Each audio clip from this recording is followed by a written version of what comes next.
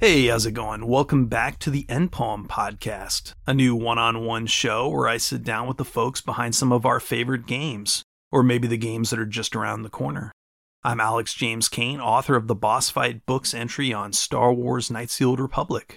I've written for places like Polygon, who published my oral history of Morrowind in 2019, for Killscreen, Rolling Stone, and Glixel, Variety, StarWars.com, USA Today, PC Gamer, and Fangoria Magazine. I thought this podcast might be a perfect way to catch up with some of the people I've talked to in years past, meet some very cool new ones, and learn more about the art and craft of making video games.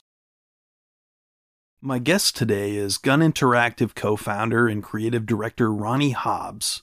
I spoke to Ronnie over the phone almost 5 years ago, right around Halloween, for an oral history of Friday the 13th, the game. I was a huge fan of that game. I still get together online with some of the same people I met back when that launched and play every now and again, usually when the 13th of the month happens to fall on a Friday.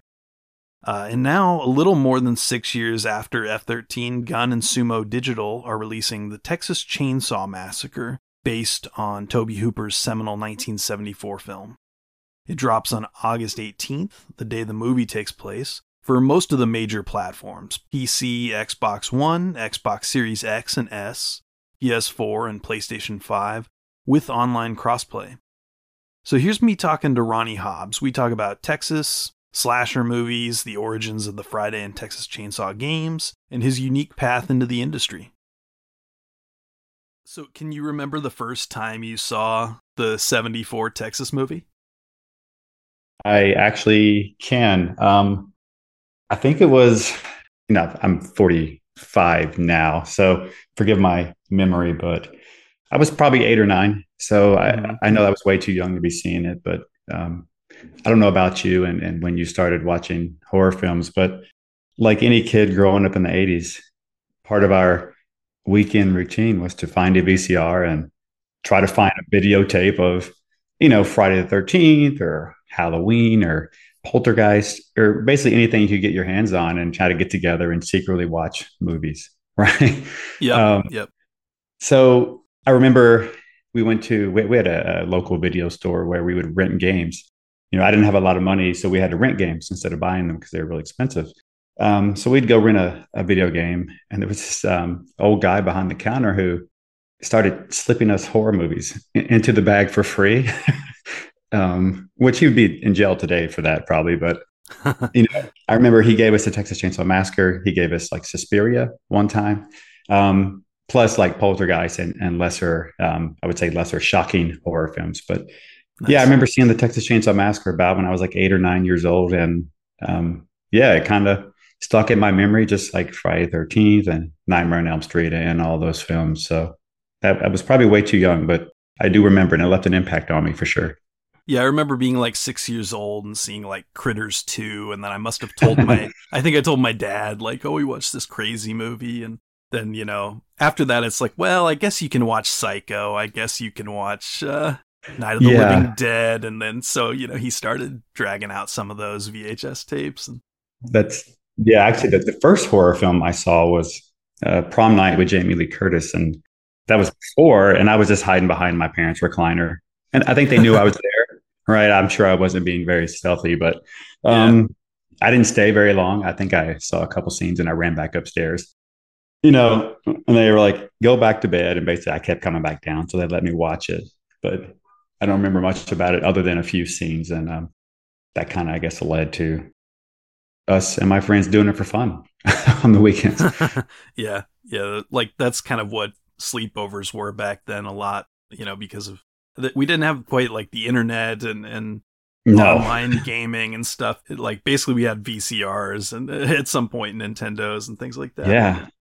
So I'm a big fan of the Friday game. Obviously I won't talk about that like this whole interview, but this idea for a Texas game goes way back to the inception of the Friday game, right? Like it was sort of one of the ideas on the table when summer camp sort of came about, right?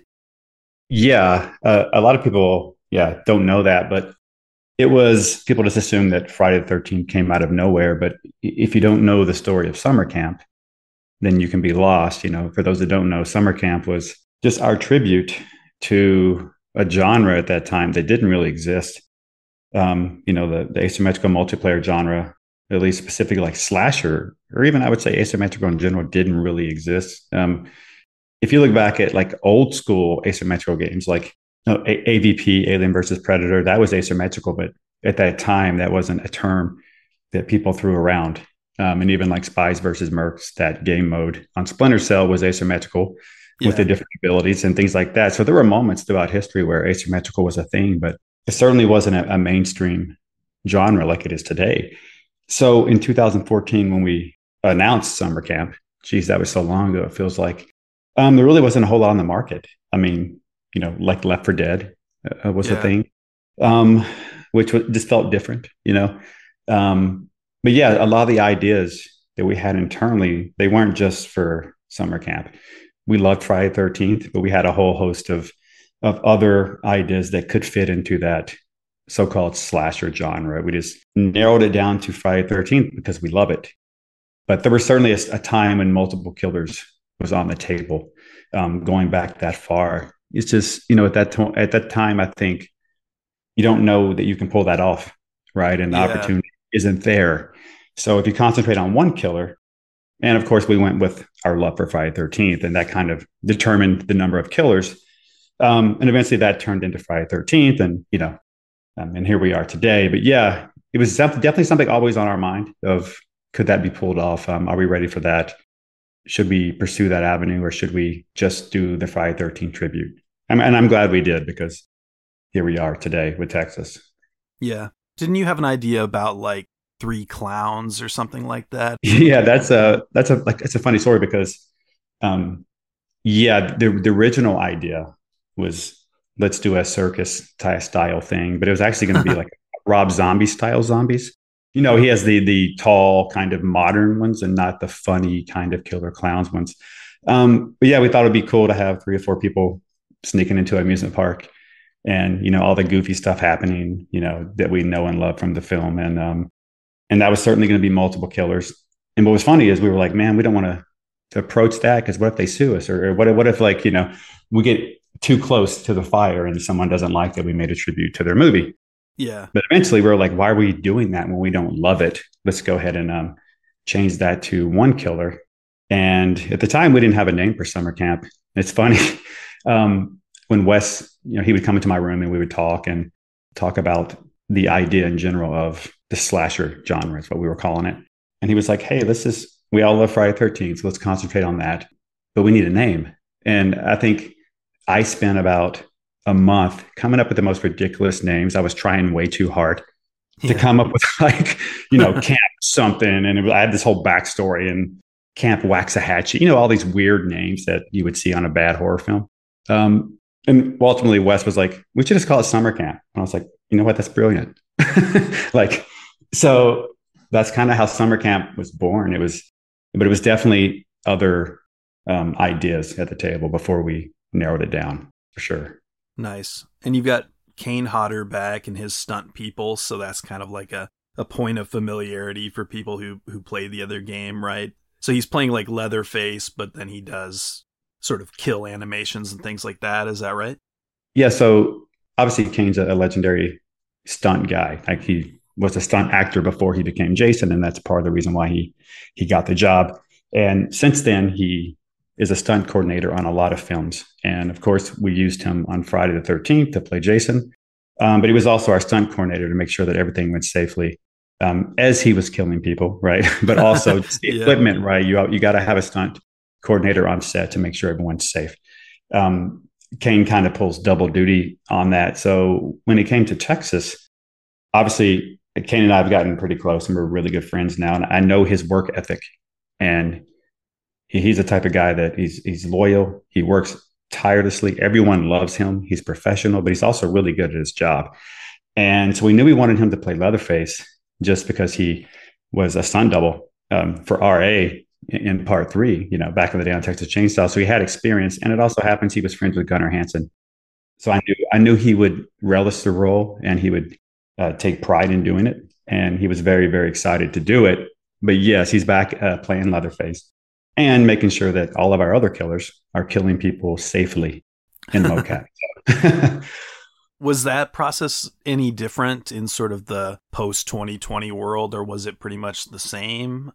Yeah, if you're thinking about COVID, yeah, that was definitely challenging. I think you may touch on this later, but I traveled a lot during COVID, just back and forth to Texas just for research. But sure, you talk about mocap specifically, just 6 feet apart, wear masks. Yeah.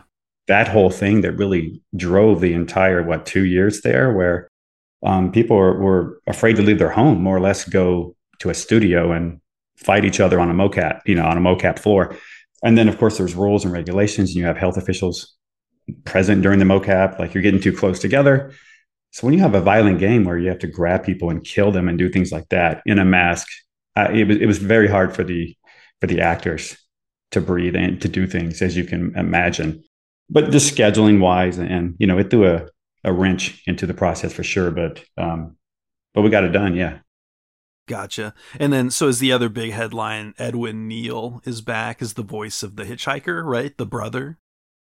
That is true. So obviously Gunnar Hansen and Jim Siedow, like they're not around anymore, but Edwin is, and Edwin still does VO for a lot of projects, including like cartoons and anime.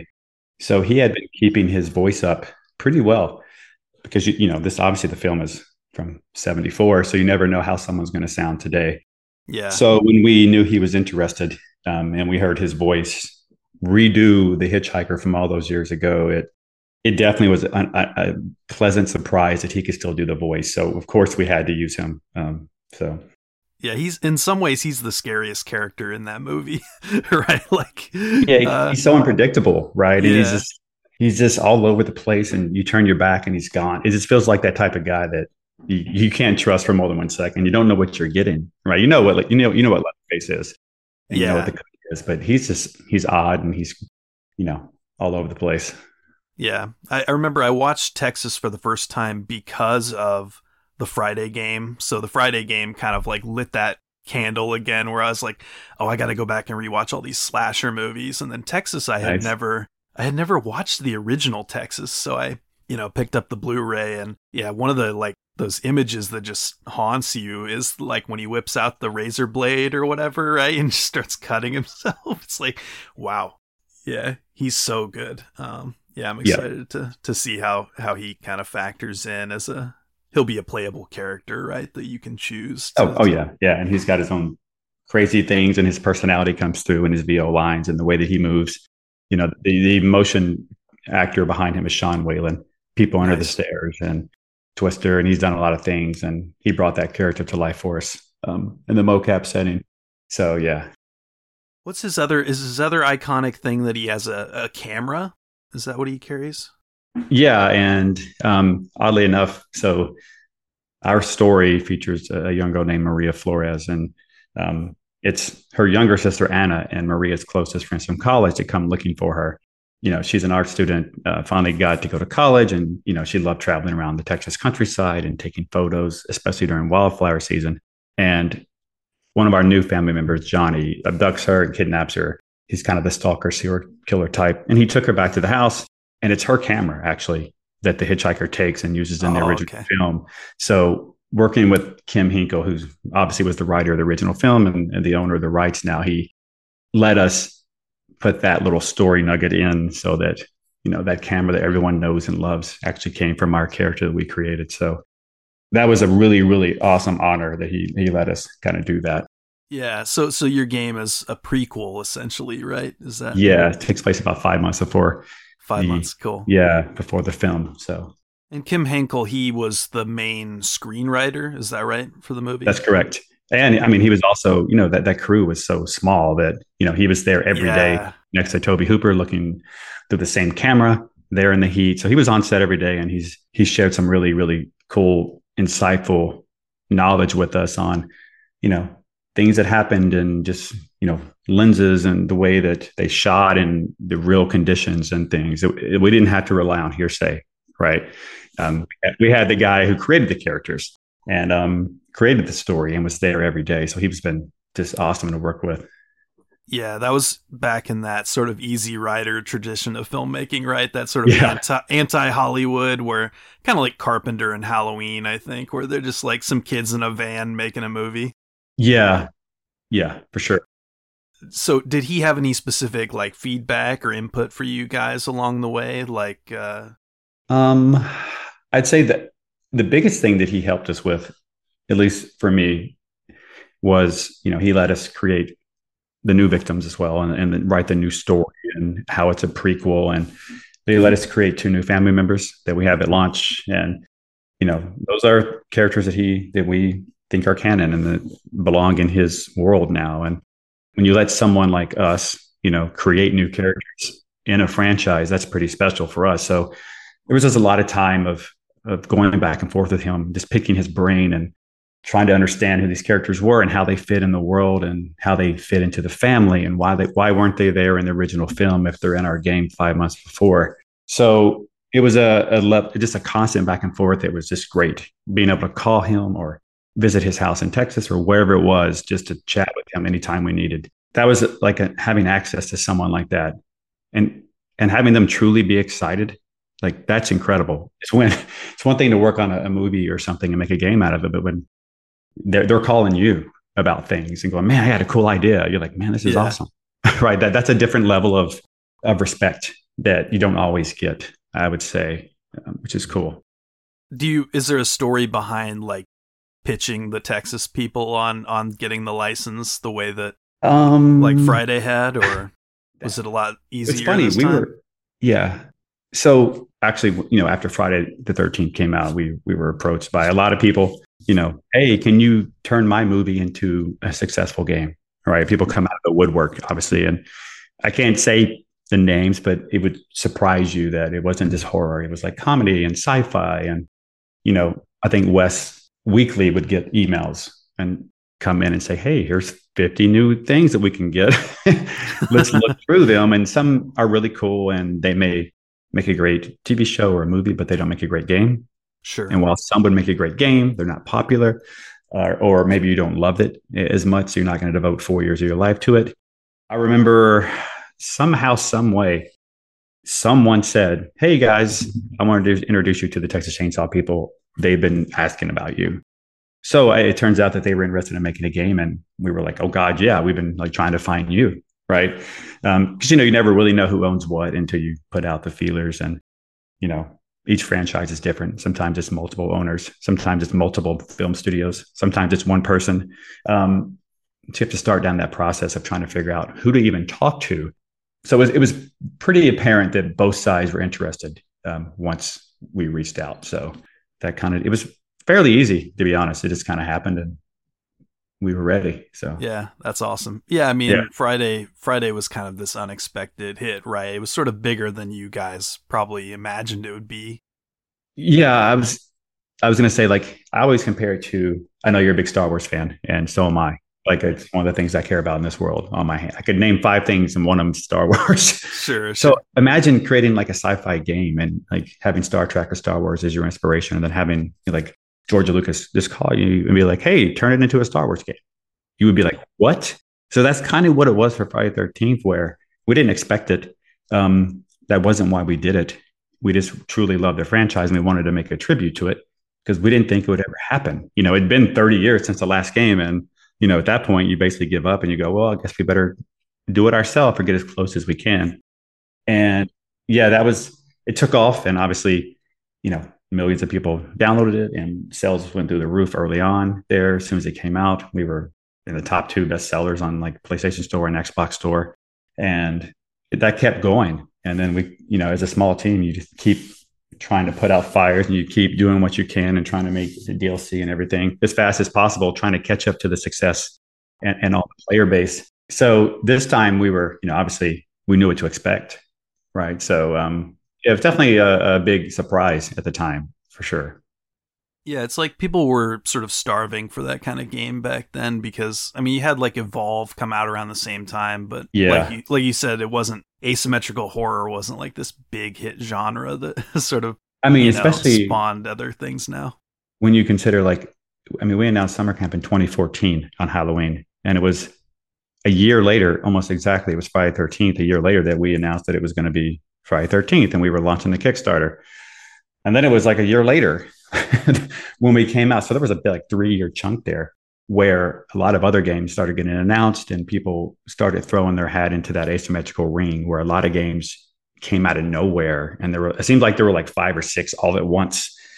Some were supernatural, some were like ghost, and some were like just killer based. And it was really cool time just to be in that as part of that group, because it was validation that, oh man, not only gamers are interested in this idea, but other companies are willing to make a game in this genre now. So we had a feeling that it was going to take off pretty quickly based on the number of other games that popped up, which was even more of a reason for us to go, okay, the multiple killer angle, that is something we need to pursue next to stay ahead of the curve and help push the genre forward and not just do a copy and paste of Friday 13th, which we could have done if we took on another franchise that had a single killer. If that makes sense. So. Yeah, like when I saw the Evil Dead game come out, it was kind of like a nice sign that, oh, okay, so this is going to be a thing that people continue doing, and it's not like, it's not like Friday and Dead by Daylight are just going to be the 2 games that fade into memory. Like it really is. And Killer Clowns is coming out, and there's going to be more, I would assume. So, Yeah. It's exciting. It's a good time for horror fans. That's for sure. So about the vision for the game, you guys decide like, okay, Texas is what we're going with.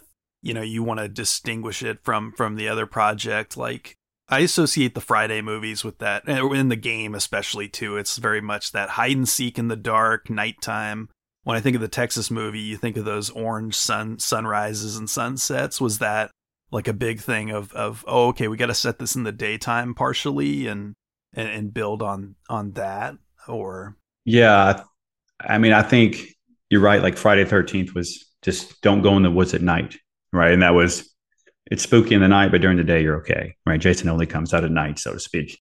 And it's that whole premise of Halloween, really, of like it's nighttime, it's Halloween, Michael Myers is out, and it's very specific. Whereas Texas, if you watch the movie, feels like any normal day anywhere in the middle of nowhere, and the sun's out, and it's beautiful, and it's pretty, and the countryside is beautiful. But in that house, you do not want to go. Right. So it kind of grounded. It was very grounded in reality, so to speak. And that's what made that movie so uncomfortable is it looked real. And, everything from the camera angles and to how long they left a certain shot on, right? They didn't cut away and they just made it feel real uncomfortable. But at the same time, outside was just beautiful. Right. And it was just like, they didn't build sets. They didn't have to. Like the countryside itself speaks for itself, so to speak. So that was part of the draw, obviously, for Texas is we have a chance to have a unique environment here that is a complete contrast to what you would expect from a horror game, right? And, we want our game takes place during wildflower season in Texas. And if you weren't familiar with that, it's like for a month and a half in Texas, the wildflowers bloom and people come from all over the world to see the blue bonnets and the Indian paintbrush. You should like Google that sometime. They take over their entire fields it's a great spectacle. So Maria's out filming those or taking photos of those flowers, and those flowers are in our game. So it's pretty awesome to see you running through flowers trying to escape Leatherface. There's a contrast there between the beauty and the macabre, right? So it's not something you get a lot in other games because people usually go overboard and just, scary, dark, bloody, all that stuff. So it was great to be able to do that and to have something set during the day. Actually, we have multiple times of days in our game. So we have, dusk, dawn, and night. So all of our maps feature different variants of time of days, which kind of change. They take away shadows or add shadows, take away stealth opportunities or add stealth opportunities. So each map kind of plays differently based on the time of day. But yes, the general look and feel, it's that daytime, just innocent, beautiful countryside that, can lead you to your death if you go the wrong way. Yeah. I seem to remember a shot in the most recent Texas movie that hit Netflix where he popping up out of those flowers. That kind of became a meme. Became a meme. Yeah. Even like David Blue Garcia. Yeah. He like tweeted it out and was like, I love these. That's the director. He's like, keep them coming. There's just something, the contrast that you see between like beauty and horror. I love when films do that. Just, And our game does a lot of that for sure. So what's it been like working with, it's the folks at Sumo Digital, right? Instead Yes. of Ilphonic. So what's great about that studio? They did Sackboy on PS5. I mean, they're a big studio, and they've launched a lot of titles. Whereas, at the time, Ilphonic was rather young, and so were we. They had worked on some games before, but for us, Sumo is bigger, and just I think they might have more experience in the multiplayer genre. Now, Ilphonic has plenty because they did Predator and they did a lot of cool stuff. So yeah, I think it's just a different studio. What we surprised us the most was their love for Texas. Was like it was. I mean, they're in England, right? You didn't really know the impact that a film has worldwide. You know that it does, but when we met with them, they were just really excited because they loved the film, and we're like, really? I guess that makes sense. you know, but yeah, they're awesome. I mean, I know everyone says this is, oh yeah, our developers are great, right? No one's going to talk bad, but this is really, really honestly true. It's there's working constantly just on their own free will to try to make this the best they can. It's just every ounce of passion we have has been met by their team. And we had that same thing on Aphonic. And I remember back in the day we had to tell them to stop working, like you guys Sure.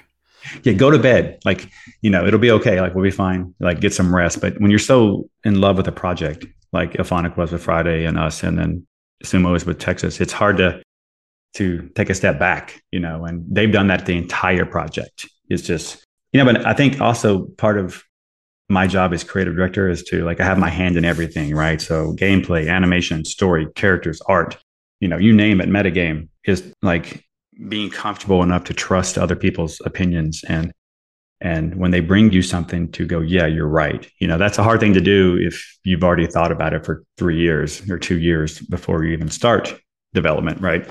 So when they bring me things, I'm like, man, that's awesome. It's refreshing to talk to people who care about the project and have great ideas. And they have. It's just been awesome. I don't. Yeah. And Gun Media has grown too, right? That's also an effect of Friday's success, would you say? Oh yeah. We only had a handful of employees, and now our comms team is bigger. Our customer support team is bigger. We have a producer here. Now we have another tech guy here. So, I have a help with the creative side. So yeah, we have a probably at least double the number of employees we had here for over Friday the 13th. So, when you're a small company, you just have to kind of do that. And that's what we did. And then success kind of happens, and then you can grow accordingly, and your next game benefits from that. So can we talk about you a little bit and sort of your background? Yeah. So you have sort of this game journalism background, I think, that I didn't realize. We talked a few years ago for the Fangoria article, like 2018, like around Halloween or something. And at the time, we were just sort of talking about that project, of course. But so you sort of started in journalism, writing about games, right? That was what I did. I mean, I think it was like a lot of people. You just wanted to go to E3. Like, I don't know if you were in the same boat of E3 is where everything is, and it's where all your idols are, and it's where you need to be in California if you want to work in the video game industry. That was definitely a thing 20 years ago with all the magazines like One Up and like EGM and, Game Pro and all those websites. It felt like E3 was the place. It was a yearly thing that you had to be at if you wanted to work in the industry and make connections. So like many people, I would write reviews for anybody that would take me back in the day, and I would do it for free just to get a copy of the game, just to write reviews so that I could get a ticket to E3. And pay my own way. And, I don't know if you did any of that a long time ago when E3 was around and huge, but I always covered it remotely. I never actually went to the event, sadly. Yeah, it was this exciting place to be in. Like, I think I made new connections every single time I went. So yeah, I spent a lot of time writing about games, just on my own free time, just trying to get there and meet people. And, I mean, one day you have no food and you're trying to just take a meeting to get food at the convention center, and the next minute you're hanging out with Kojima or whoever, or, like the editor in chief of IGN or any major outlet like that. And you're just talking to them and trying to learn and just meet people and get connections. So I did a lot of that for a while. That's kind of how I met Wes, who's our president here. He and I met at a local video game news outlet. It was called Gamers Edge at the time. It was owned by Sinclair Broadcasting Group. So it was in the same town, and that's where I met him. And this was 15 years ago, it feels like. And I think we both knew that we were just compatible and that he was very creative. I was very creative, and we wanted to do other things besides just write a review and then go to E3 and come home. Like we had an end vision, which was do something bigger. We didn't know what that was, but it was definitely do something bigger. And then we've been just kind of working together ever since on a variety of things. But yeah. That's awesome. Yeah, I went to a press event for like Destiny 2's launch in 2017. And just getting to hang out with like your peers and feel like you're sort of part of something rather than just, sort of isolated off in your corner, writing your articles by yourself. It's a good feeling to be, that's the thing. It's like the fear of missing out, but it's also out of sight, out of mind. I mean, if you could meet someone in person and give them your business card or get their business card and, make a genuine connection, they're going to remember you. Networking is a real thing that unfortunately a lot of people in today's world don't get to do because we're so online driven. Whereas before it used to be like face driven, event driven.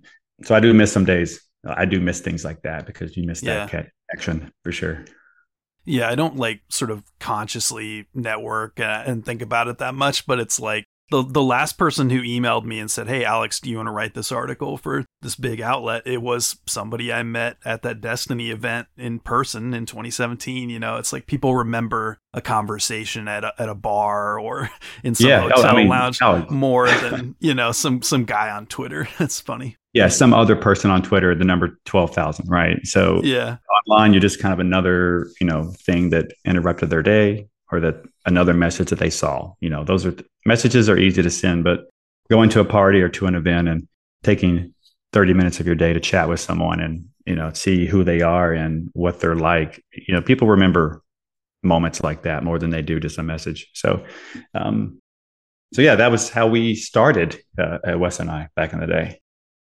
Nice. So you did a marketing job in the industry, right? Was that related to Wes too, or was that something else? So one of the things that Wes and I tried a lot of different things. So one thing that we did was he had this brilliant idea to one E3. He was going to meet with American Apparel, and he had an idea to put American Apparel inside of Second Life. Now, Second Life may still be around. I don't know. But back in the day, it was huge. And there were no brands in Second Life. So Wes was like, I'm going to go meet with American Apparel. I'm going to convince them to let me build a real store in Second Life. And we're going to sell clothes for your avatar, but it's also going to ship it to your door as well for you in real life.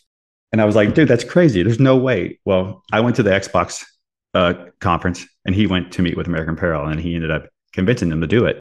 That started like our foray into, and actually he did that. And the next day he was on the cover of like Ad Age and all these places. And all of a sudden like Samsung and everyone was calling him, like just trying to find a way for him to do that for their brand. So amazing. We started something called like the Ad Agency or TAO. And it was just like doing that, trying to introduce brands and put them into video games or trying to find some clever, creative way to do something. We did that for a while. And then we started a consulting firm. We like worked with like Dan Chu and people like that. And we started working on like games for EA and Microsoft and Sony and stuff behind the scenes. So mock reviews or going in person to chat with them about, ideas or a lot of different things. It's that point where I had a kid on the way and I had an opportunity to go work on Alien Colonial Marines of all games. So I moved to Texas and I was in the executive team on the marketing side there. So if you were talking about a marketing job, that may have been it. I worked on that game towards the end of its life cycle for about almost a year. And then I came back home and then we were finishing up Breach and Clear, which was our first mobile game for Gun that launched on iOS and sold lots of copies and kind of gave the company its first, I guess, amount of money to start building other games. But yeah. So you guys sort of learned how to be entrepreneurs and pitch stuff like early on in the ad world. And then that sort of led to being able to get investors for the projects. That's cool. And we started like Game Cinema HD, which was like, we were working with Clear Channel, Spectacolor New York, and we had a video game show that ran on the largest HD billboard there in Times Square. So we were putting people's trailers on billboards and stuff. And it was just a wild time where we were just like, let's do anything that hadn't been done before. Because Wes is very entrepreneurial and he's very creative, and I'm the same way. So, you get tired of one thing, you're like, hey, let's do something different. And that's kind of what happened. And we just jumped around doing a lot of interesting things. And yeah, one day we're like, hey, let's make our own game, and that was Breach and Clear. And yeah, and here we are. Friday was the second project. Yes, right? That's correct. Yeah. And then we also did Layers of Fear 2. Layers of Fear. Yeah. A few years ago, in between Friday and Texas. So cool. So I haven't played Layers of Fear, but so that sequel, you guys did like the level design and the story design. I would say that they were more than halfway done with the game. We approached it, so we helped them with a little bit. I worked with their creative team a little bit on some story and just some you just play it daily and you give them feedback and things like that. Nothing too crazy, nothing too groundbreaking, or I wouldn't say we changed a whole lot, but we definitely just tried to help guide them to the finish line and to give them whatever they needed is what we really did. So it was cool to work on that project for about a year. Nice. Yeah, sort of polish it and help with the sort of the publishing side. Is that how you would refer to that? Packaging? Probably, yeah, because we're not a traditional publisher. We usually take a project on from start to finish. And we're the creative team, but we also work with their creative team. So it's like working together to create something. But in that situation, it was definitely more of a publisher role. Sure. And Gun Media, do you guys still refer to yourselves as a think tank? Or is that? Yeah, because publisher just doesn't seem right for us because we don't just publish games, right? We design games from start to finish in our head and on paper, and we have everything before we even approach the developer that we're going to partner with for the game. So we do a lot of things before we even go to the developer. Whereas a publisher, a lot of times they'll get approached by a developer. Hey, can you fund our game? Or, a developer will be like, hey, let's put out a pitch for a Star Wars game because we have the license, and you'll get, 10 back from Ubisoft and everyone else. And you pick the project that you think is the best. We're definitely on the creative side 100% of the time from start to finish, whereas most publishers aren't. Yeah, there's a lot of sort of different business models in games now, because you have these companies that are bigger than companies that have ever been, and then you have games that are being made by one or two people, and there's sort of anything can happen as far as success. So that's cool. Definitely. But there's always different sort of hybrid models that people can consider. I think that's the evolution. I think that's, once again, it's online and everyone can communicate at all times. And, you can publish your own games now, which wasn't a thing back in the day. How many self-published games do you see on Steam every day? I feel like there's 100. Those barriers that once existed don't exist anymore for the most part. So people have more access to people helping them work remotely or hey, we're going to make a game together. Let's get together. And, it's easier than ever to do that. And it's easier than ever to launch your own game without the help of a publisher. So I think that inadvertently just creates groups of people that want to do fun and cool stuff. Yeah. So how did you guys did a press preview in Austin, and you've done the tech test and things like that on PC. How did those help you guys sort of head to the finish line? Did it give you a chance to think about here's some adjustments we can make on the balancing side? Is that, I know you have a stream that's happening tomorrow. Oh yeah. So is that kind of what you guys are going to talk about in that? Or I would say, most betas, depending on when they come out. Sometimes the beta is 2 months before the game. Sometimes it's a legit alpha beta where it's a year before, depending on the time. But for our beta, we really wanted to see, it was a tech test, actually. We're really just trying to test the tech and stress it and see if everything we had built would stand up, right, the way that we had intended. But secretly, we also wanted to see how people were playing. It's one thing for you and your 90 developers or however many that are working on the game for 4 years. The way that you play it, you try to do everything right and try to play so many different ways to break it and do things. But to watch people play the tech test and see what they're doing and see which way they go and to see how often they're using stealth versus how often they're running or the way that they use the characters. And it's just an interesting social experiment to watch people play a game for the first time that you've been working on for 4 years. So that was one big major thing we wanted to do. We wanted to watch people play, and we wanted to see how they were playing each character and if they were playing them the way that we had designed, but also to make sure the servers were intact and staying intact. And they were, and it was rock solid. So that was, once again, that's sumo, just being an incredible team and just making sure that, technically that everything works. So yeah, and that I would say, and then from there we did our party, kind of our launch party / press event, even though it was before our game came out. We did the event in Texas, and then we got to see people in person and chat with them and watch them play while also having a party. And all the actors came, and it was a really cool event. And we built a family house inside, and it was more of a just let's watch people in person and just hang out and have fun. And the press was there and stuff. So it was kind of a different experience, but the tech test definitely was us watching people. Nice. So I was going to ask about the cast too. Are some of the people from Friday back for this one, for the survivors, or who are some of the other? Yeah. So all the killers are played by a unique person, at least one unique person. So, Sean Whalen did the mocap for The Hitchhiker, but then it was Edwin Neal who did the voice.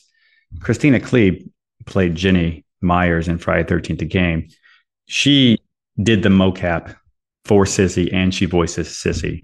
So she did both for us there, whereas like Pretty Boy Johnny, which is one of the new characters, his mocap was a guy named Doug Meir. And then Damien Maffei from Strangers and Haunt, he does the voice. So we have Troy Burgess, who voices the cook, and he did the mocap. Leatherface did the mocap Kane Hodder did the Leatherface for mocap. We have another guy named Lex Lang doing the growling and the grumbling. So really it's like a combination of some people. We have a lot of cool voice actors that are known in the video game industry. But maybe the biggest horror besides Kane would be Scout Taylor Compton. Yeah, she's from Christina's co-star. Yeah. So that group. So yeah, Scout's awesome. She did. We had another stunt girl that did some stunts for the victims, but Scout does all the victim movements in our game, and she plays Julie in our game. So when you see the females running around acting hurt and in pain, that's Scout, and she's just been incredible. So getting her on the project and bringing her experience of, we've seen her stumble away from Michael Myers in pain, and I knew she could do it. So to put her in the suit and watch her do that in real life was just great. And, so yeah, we have lots of people involved, lots of actors and lots of cool voice actors. But the guy who played Bugsy in Friday 13th, he's doing the voice for Sonny, Zeno Robinson. So he's doing the voice for Sonny again. So yeah, so basically Christina Klebe and Zeno Robinson are the two people that worked on Friday, as well as Kane, that are also working on Texas. So nice. Yeah, I feel like those Rob Zombie films, and especially the second one, have undergone this kind of reappraisal that it always happens with horror stuff, right? Where like something that people didn't really get when it came out, like eventually people, like it finds its audience, and Halloween 2 has really, I rewatched all the Halloween movies like a year or two ago, and that one really has aged phenomenally. It's so fun. Yeah, I think she just makes it, she's so good. She's great, man. Whatever you think about Rob Zombie's movies, she is not the critique, right? She's not a problem in anything she does, So it is funny that people hate things when it comes out, and then all of a sudden 5-10 years later, people go, oh man, that's so good, right? I mean, it happens with the new Leatherface film that came out on Netflix, some people are like, I hate it, and now those same people are like, oh, you know what, it's kind of underrated, I kind of like it. And they did the same for Rob Zombie's Halloweens, and The Last Jedi. You can go down the list of people that just absolutely hate something, but then it finds a resurgence 5-10 years later, when all of a sudden they have a different mindset. Yeah, stuff that's like sort of messy and interesting, it always sort of grows over time. Like, Halloween 3 people probably hated, Dude, that's funny, because I was about to say that. It's like, now you ask them what their favorite Halloween is, it's Halloween 3. Yeah. Right. But when it came out, they're like, this is not even a Halloween movie, this is dumb, right? Yeah. But now it's literally like at the top of a lot of people's list. What are you sort of most excited about for when, like, the moment players get their hands on this and all sort of bets are off and it's, on Twitch and things like that? What sort of are you looking forward to? I think, obviously, as a company, you want the game to do well, and you want everything to go according to plan, right? You want to get enough money to make another game, and all those things aside, like, creatively for me, one of my favorite things to do is, because I'm so ingrained in every aspect of it, and because it's been in my head for 4 years, maybe even 5, like when you're the creative director, you see things, you know how you want everything to look. So I know how I want people to play, and I know where I want them to try to hide and crouch, and the way that I want them to move, and I know the way I want the camera to look when it's happening. And I know the way I want them to run and walk and swing a weapon and everything. I already have that kind of in my head.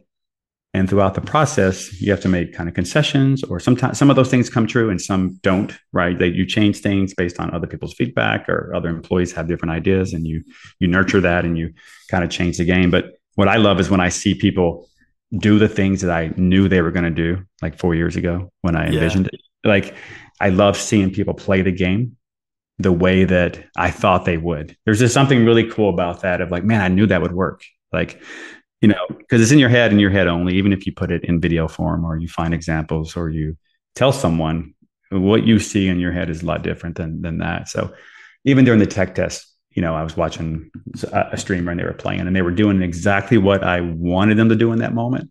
So it's like, it's gratifying because it feels like they got it. Like, it feels like they're playing the experience that is going to be the best for them, and they're having fun. And that's always the best, I think, is when you see people enjoying your game, playing it, using the mechanics that you and the team and Sumo came up with. That's always really rewarding. So it's not even that they like the game. It's this, I feel like a director, and they're acting out the scene the way I wanted them to, in a weird way, which is always just a really interesting thing to create and explore.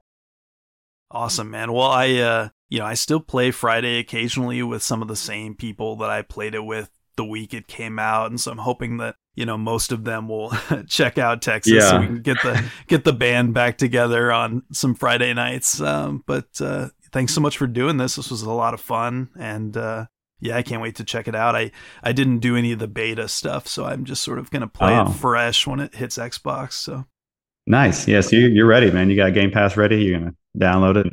Yeah.